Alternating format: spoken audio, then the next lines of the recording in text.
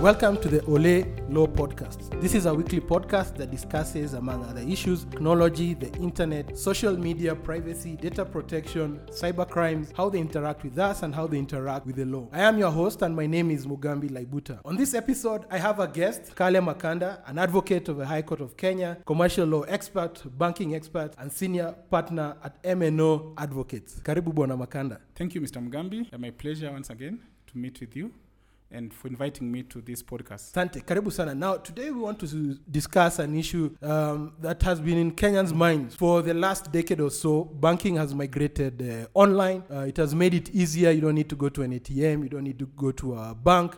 Banks have come up with applications. You can transact your business online on their website. But it has also come with challenges. Now, as a banking expert, how will you analyze the last 10 years of migration from the manual kind of banking to now that we have e-banking? I think everybody else out there has an app on their phone or on their bank. What has been your assessment of this situation? Obviously, yourself and myself are in that generation that has seen the transition of banks from the booklets that they used to have in papers into online banking. And I mean, I have to say that it's been an exciting prospect. I know the younger generation wouldn't know where the banks have come from. But for people who've experienced both worlds, it's been a very interesting prospect.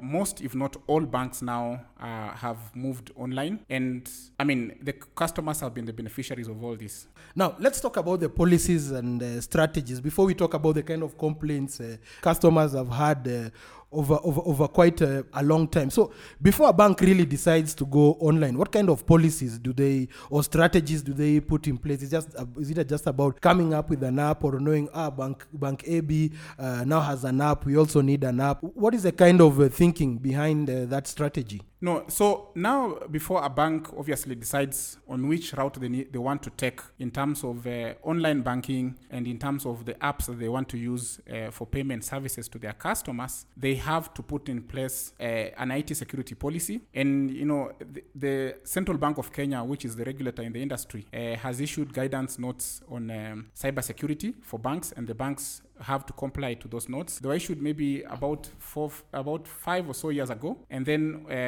they are always keep on being updated on what the banks have to do in terms of their senior managers, staff who are handling IT staff, the board of directors, and the relationship between the bank and third-party service providers. So the policies are normally very comprehensive in place, and the policies will generally show what the role of the senior management is, the IT staff who are handling the banking, the day-to-day work, the internal auditors, the external auditors, the risk department, and the relationship with the central bank and third-party service providers. So, I mean, so you're talking about the central bank. I mean, just take us through again. What exactly is the role of the central bank? I mean, does the central bank, for example, approve the app, approve migration online?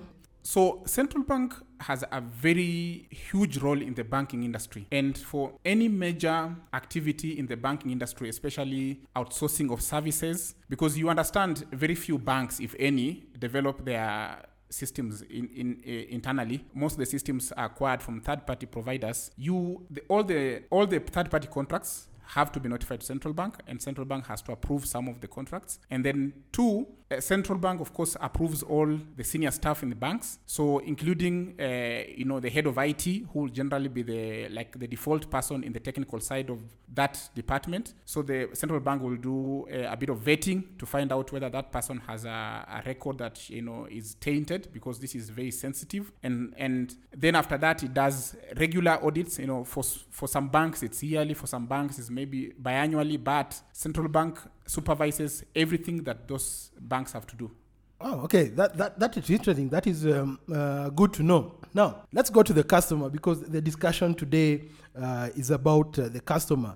In your experience working in this banking sector, what common mistakes do customers do when carrying out online banking, whether it's using the app or logging into the banking portal online? So there are a few mistakes that customers make. One is, of course, sharing of credentials, login credentials. We are in an African society where people trust each other a lot. And, there have been a lot of cases where, for instance, a father or a mother has given credentials to their child and the child has wiped money from the bank account. That is the main mistake, sharing of credentials. No, that is very common. So now what do you do? A mother has shared credentials, let's say with a son or a daughter, and they wipe out the account. So what options does this mother have now? Short of reporting the child to the police, there's nothing on the bank's side that the bank can do. But if you give out your credentials willingly to a third party, I doubt even the police have any role to play apart from just social. Excommunicating your child from your house, but it's there's really nothing that parents can do, and that is a very common thing. Parents being schemed by their children, spouses being schemed by their spouses. That's very common too, because people trust each other too much, and maybe which is a good thing though. I mean, for relationships to thrive, but what then happens is that I've encountered a few cases, and one recently where a lady came to me and I gave this guy my credits to my account online, and this guy has wiped out money from the account, and she's wondering, what do I do? Now, you talk about the voluntary. I mean, I give you my credentials, log in, transfer this amount of money. But now what about when cybercrime checks in? I mean, for some reason, somebody can track how I'm interacting online. They get to know my passwords, etc.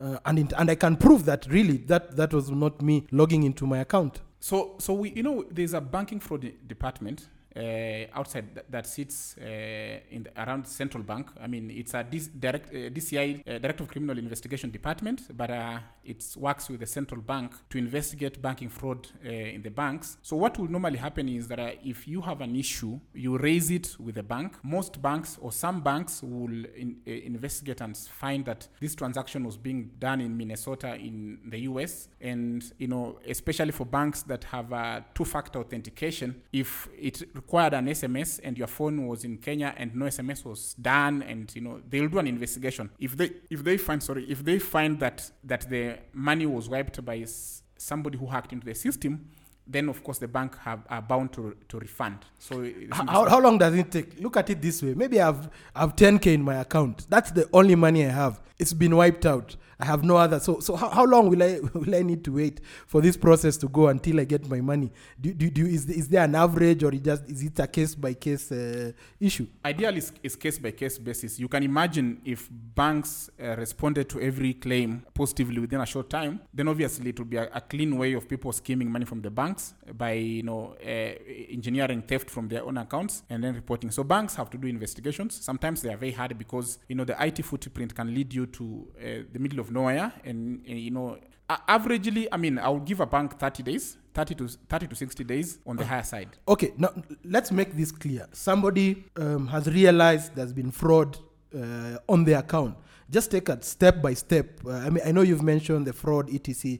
Just take a step by step what this person needs to do. I've checked it. I've checked into my account. I've seen it's been wiped clean. What do I do?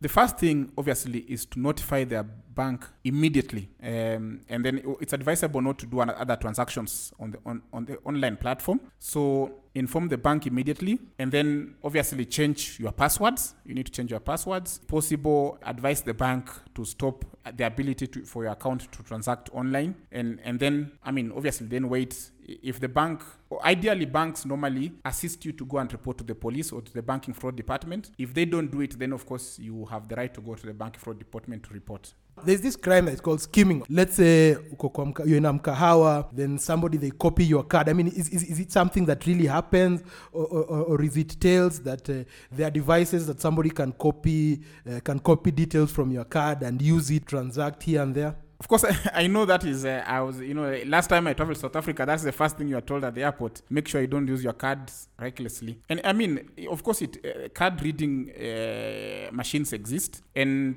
that's why it's advisable for you as a customer to ensure that you enter your PDQ at the point where you are seated, and don't give out your card to go for the person to walk away with. And then 2, ensure that when you are filling in the forms for online or mobile banking or card banking, you tick on SMS, because that message then notifies you. If there are two transactions on the same card, you will know immediately. For instance, two messages that is, some are not your own messages, but people make a mistake and they don't tick that, and of course you will never tell when your card is being robbed. We know, like during these COVID times, there are a lot of people shopping online here, there. I mean, people are paying for their shopping from the supermarket, all this, and they're using banking cards or banking details. What really do you think are some of the safety? How really do you protect yourself in this environment? I know you've talked about having an SMS notification if your card or some transaction has been done through your bank account. But this online, people pay for Netflix, people on Uber, people all these. What really will you advise? Do we go back to paper system? Do we use M-Pesa? Or what is the kind of safest kind of protocols people should adopt? I will suggest two. One is to try and go only to websites that are secure. You could actually use, for instance, I use my Kaspersky, which is antivirus, has a payment. Whenever you click onto a bank payment, it automatically goes to the Kaspersky. Then, of course, it doesn't do the tracking of what you're doing online. And number two, I would advise people to ensure that the cards they are using for online shopping, for instance, I would advise you to have an account where you check in your normal online shopping. Don't use your card for the account where you have 100 million shillings to do online shopping. I would suggest that you have a small account where you that card is the one that you use online shopping, so that if your credentials are stolen, you are not losing a lot of money on that card. That's what I do as personally.